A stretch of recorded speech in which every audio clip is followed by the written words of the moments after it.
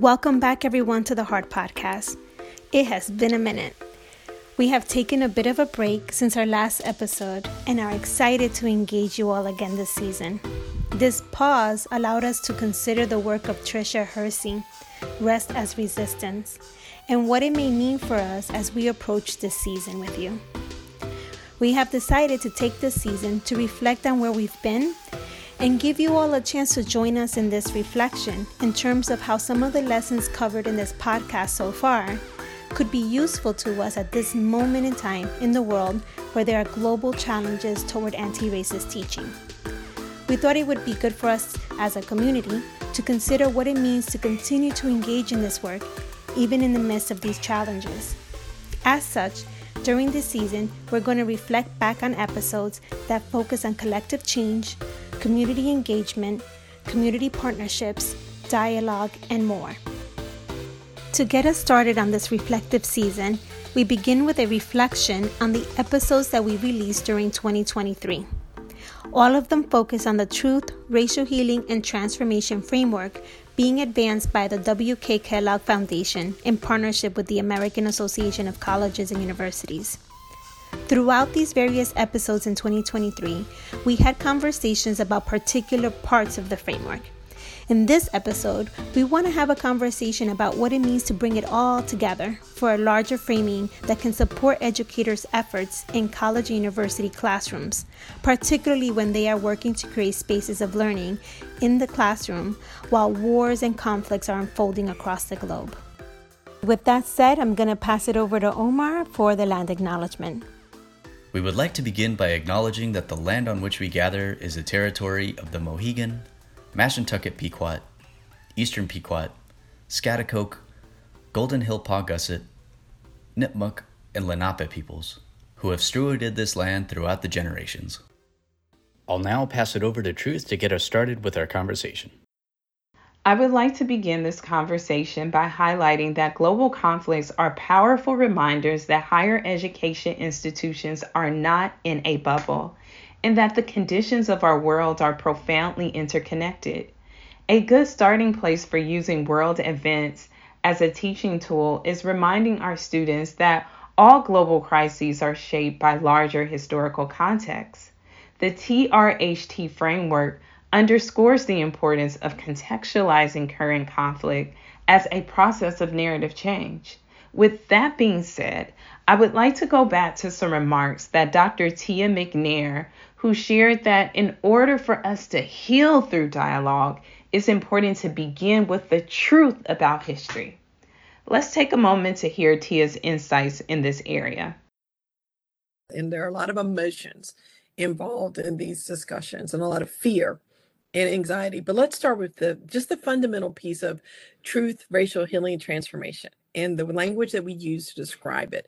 So first is truth telling.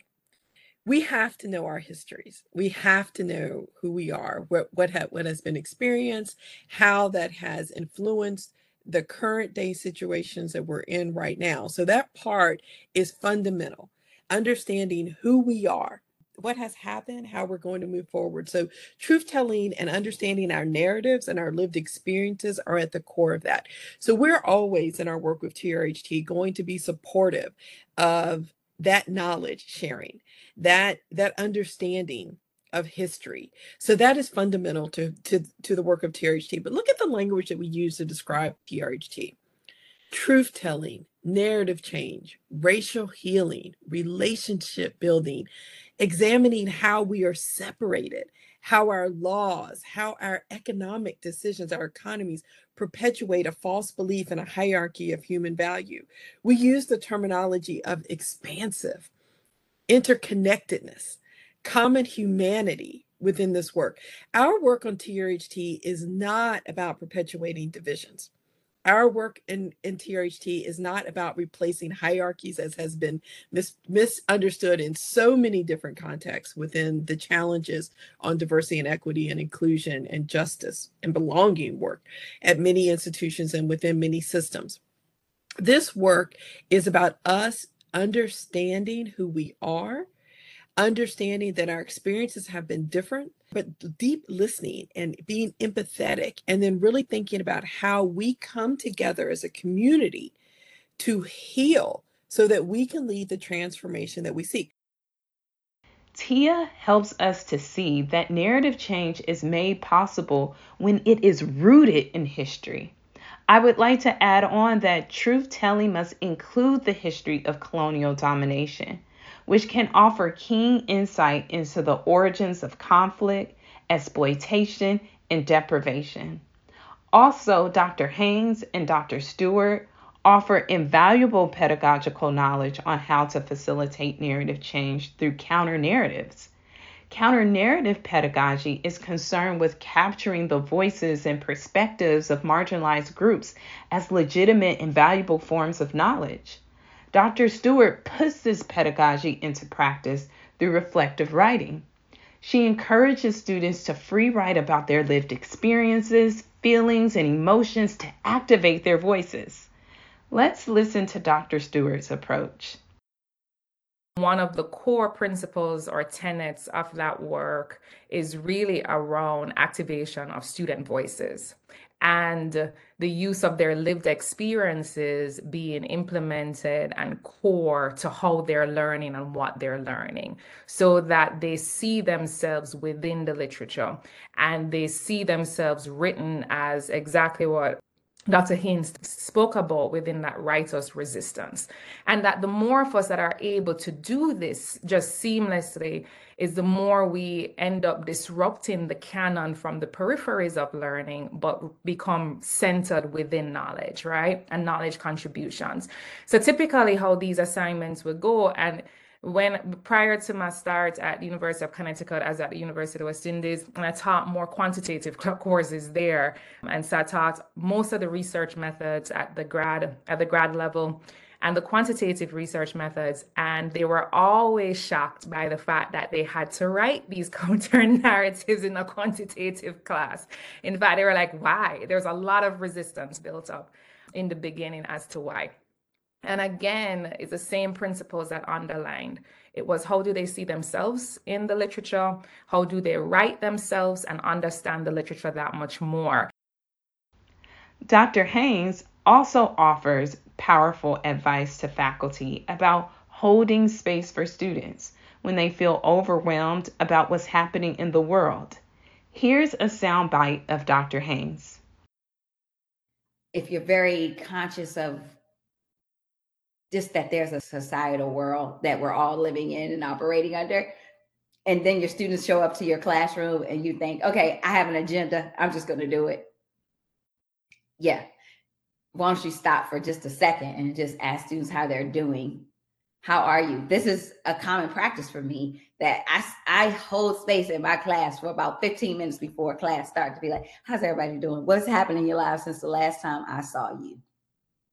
And, the amount of stuff that comes, and it's very important information for me, because I might change my entire ordering of the lesson plan, or throw something entirely out based on that first 15 minutes. So to me, that's, regardless of which teaching paradigm you operate from, if you start there, that might just give students the opportunity to focus more. They had this on their mind, and they're glad they got it out, or not to feel so isolated. So the one student who's missing home, and they heard someone else say they were missing home, that might help just alleviate the stress or the distress that a student could be in your classroom and you don't even know. Dr. Haynes' remarks helps us to see that it is okay to take time to acknowledge what students are feeling, even if we don't have all the answers for their questions. Our job is to just hold space.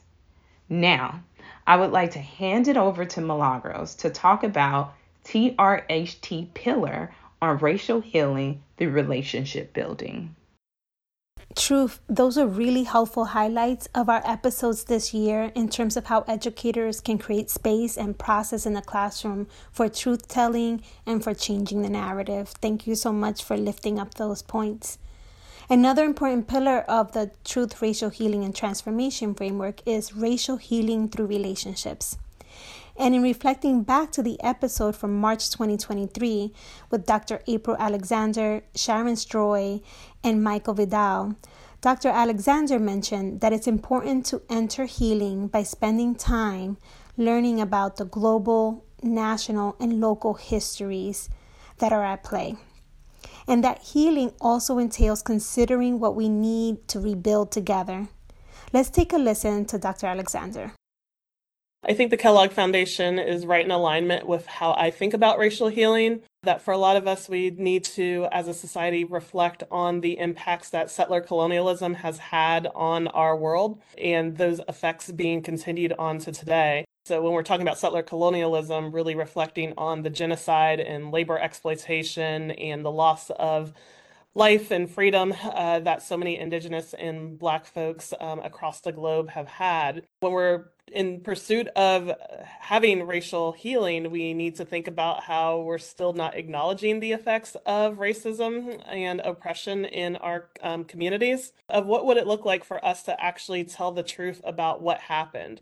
What would it look like, especially in this time where we're having an attack on history, to tell the truth about what has happened to communities throughout their history? What would it look like to know our backgrounds and upbringings and who we are and where we've come from, not just one affinity month of the year, but year round of reflecting on what that looks like? And not just at the national scope, at the local scope, that I now have affinity for learning about local history and how historically marginalized groups have transformed communities. So as we're approaching looking at models of truth and reconciliation, it is starting with that truth. How do we come together as communities and reflect on the harms that have been caused through settler colonialism? We've seen these models in places like South Africa, Australia, as they are thinking about the harms that have been caused to Indigenous persons and African persons throughout the diaspora.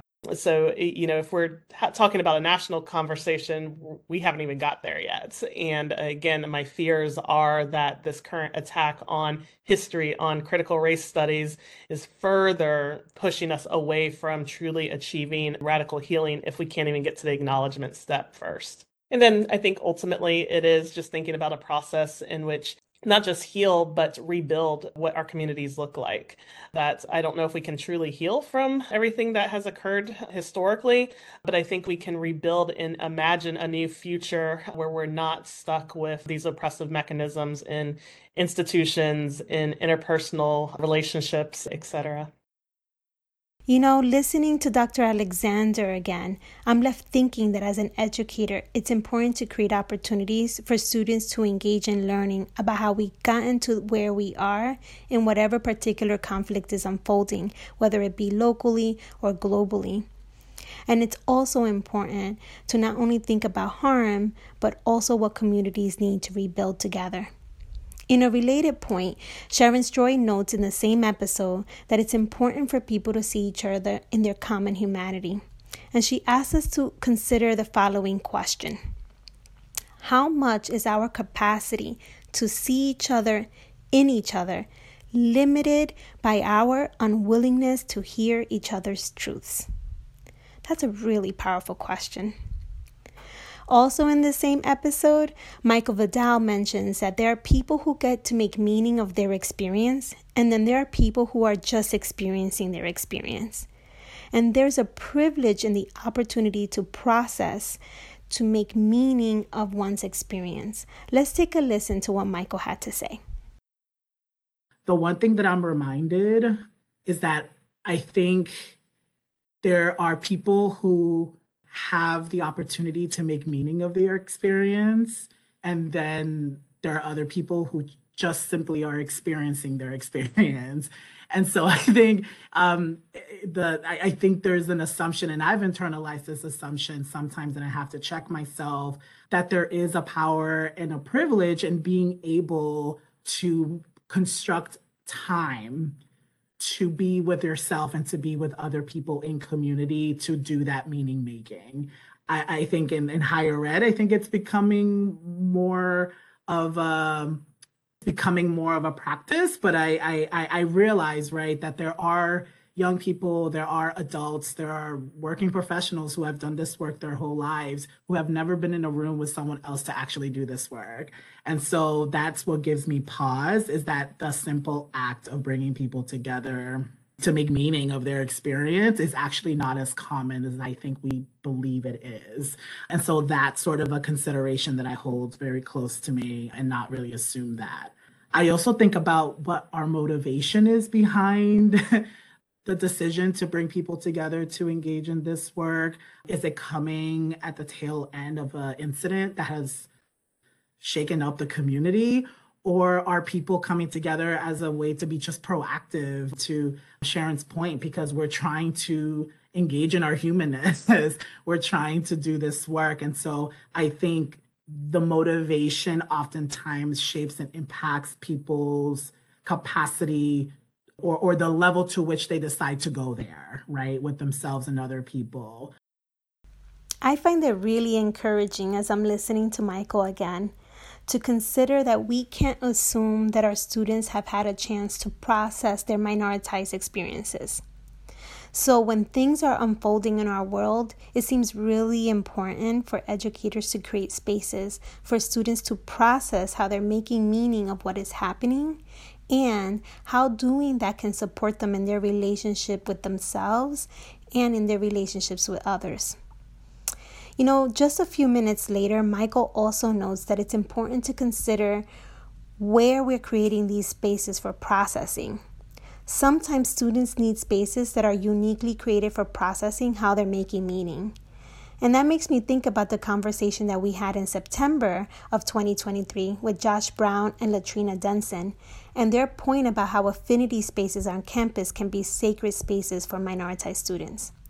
So although I think educators have a responsibility to create spaces for students to process how they're making meaning of what's happening in the world around them, it seems equally important for faculty to work with educators on campus who are trained in creating these sacred spaces and sacred processes. As I say that, though, I think about the institutional transformation needed so that these affinity spaces and the educators who lead and staff them are appropriately resourced, because oftentimes those spaces run with very few staff and very small budgets. But their work is critical to an institution's capacity and responsibility for creating sacred spaces for students.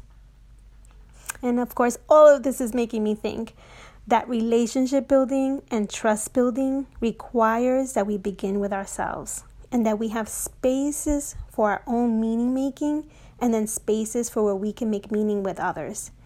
How we can do that with trust is really important to consider, and how we can do this type of work in ways that support building quality and meaningful relationships that are anchored in trust is also really important.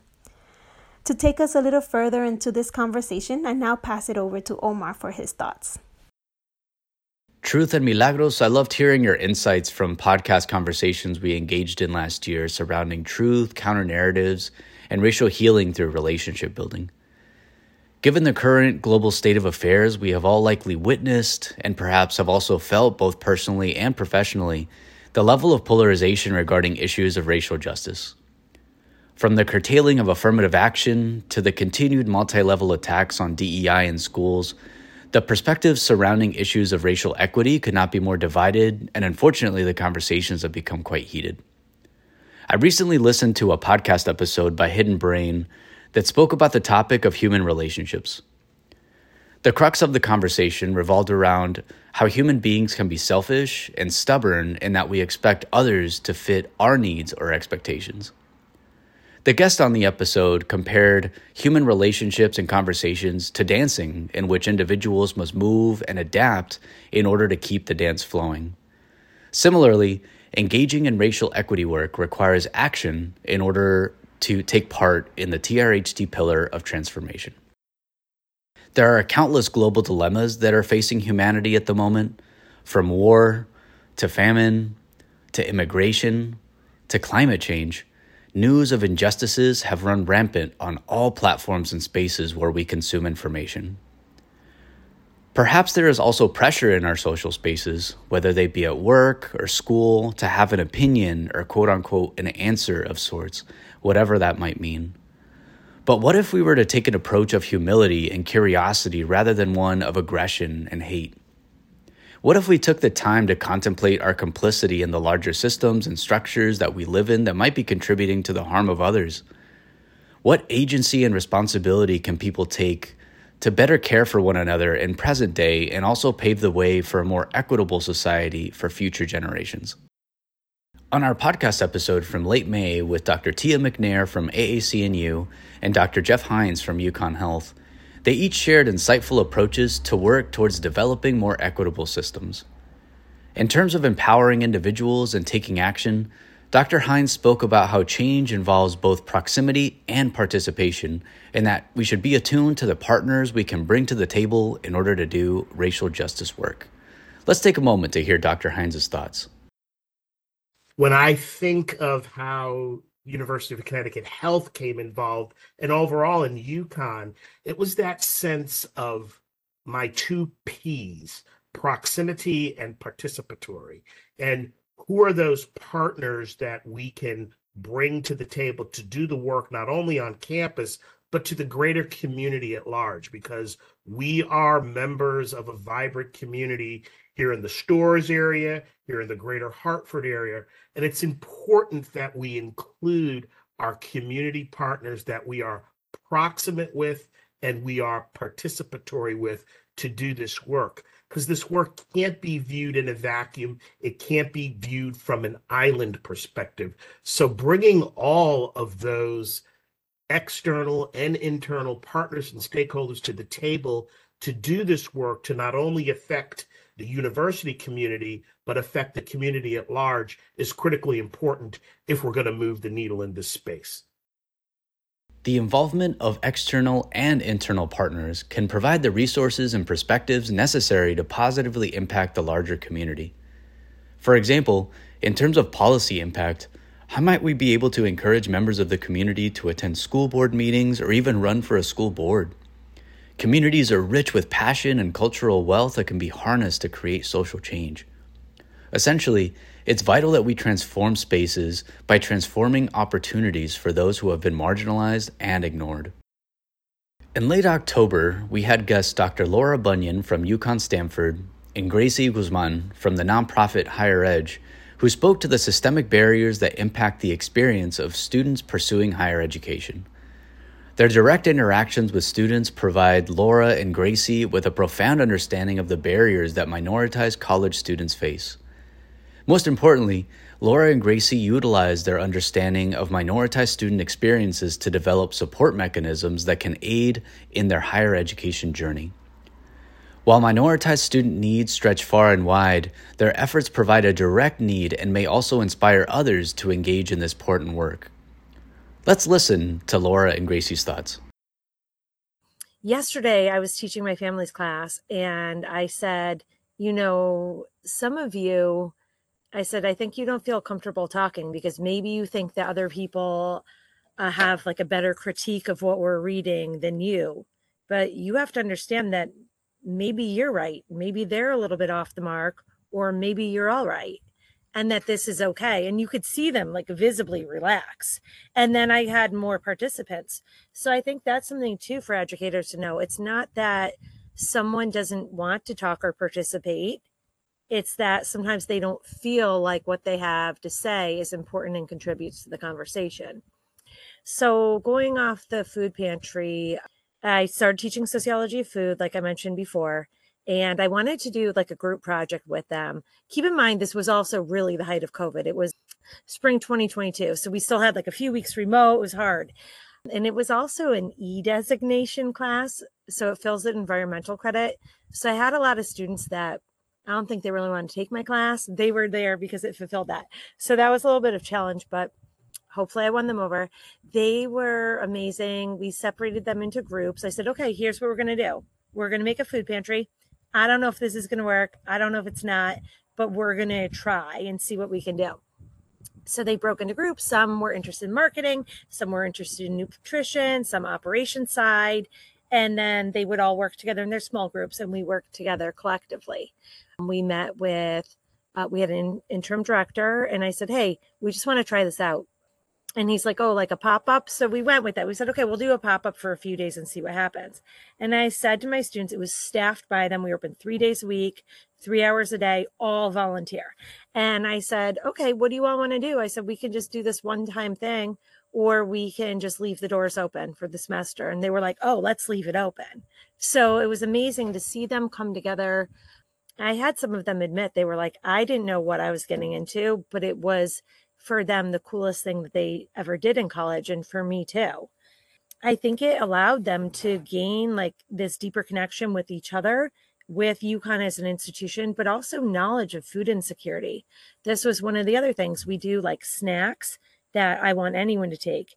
And I told them all, I said, maybe you're not food insecure, but maybe somebody you're close to is. They're going to feel better if they go with you and you're all getting a snack. And to work to break down these barriers. I think it, one of them, we connected with an organization, Food Rescue US. One of them went and did an internship with them. I think it shaped them and allowed them to see what change could come about when students work together, even within the institutional setting. Like I mentioned prior, I do work with first generation students, limited income. And so a lot of the times, these are the students who have a lot on their plate already because they are helping their families with siblings, or they have to work in order to pay bills, rent, food, all of those things that take away from actually being engaged in the classroom and being able to learn, have time to study. I have some students who work 40 hours a week. I work 40 hours a week. And sometimes I can't handle working and just being a human. I can't imagine also being a student. And on top of that, having to worry about, you're also working on your professional development while you're in school for the goal of becoming a successful something in a career, right? You're already graduating with nothing to show on your resume because you don't have time to take the internship or to go to the networking events. And so that's probably one of the biggest barriers that we see. And so in my job, one of the things that we promote is to do scholarships so that you can have more time to do those things. But it's also a disservice because on top of their schoolwork, now they also have to worry about filling out those scholarship applications.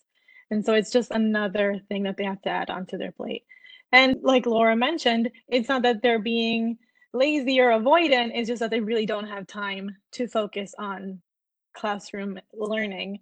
And then another thing is, some of these students are coming from school districts that are underserved. And so they're already unprepared. They show up to the classroom and feel, this isn't for me because I don't have the background that my peers do. And so already there's just things that are setting them back, and they have to have that extra time to sort of learn how to learn. Laura specifically worked on an initiative at UConn Stanford in which she and several UConn students worked together to open a food pantry for students on campus. The food pantry was meant to provide students with a support mechanism aimed to help them be successful in the classroom and beyond. What is particularly unique about this endeavor is that not only did Laura's team take action to address a social issue, but the same initiative also inspired the students involved to be change agents themselves and instill the notion that positive change is possible. I'll now pass it over to Milagros. We hope you've enjoyed reflecting as much as we have during this episode. As we bring this episode to a close, we want to encourage you to consider listening again or for the first time to the episodes of 2023 that focused on the Truth, Racial Healing, and Transformation framework. And as you do that, consider for yourself what it may mean for your own work on campus and particularly for your own teaching practice. We also invite you to consider questions that might help you and your students rethink paradigms about what's happening in the world and what that might mean for them or for you as an educator. And we encourage you to engage in dialogue to create spaces and processes that honor people's stories and their common humanity. Thanks again for joining us for this episode. We look forward to connecting with you again in our next episode. Take care, everybody. As always, we're thankful for the support from the Office of Diversity and Inclusion and the Center for Excellence in Teaching and Learning at the University of Connecticut. because it takes a village and it takes heart.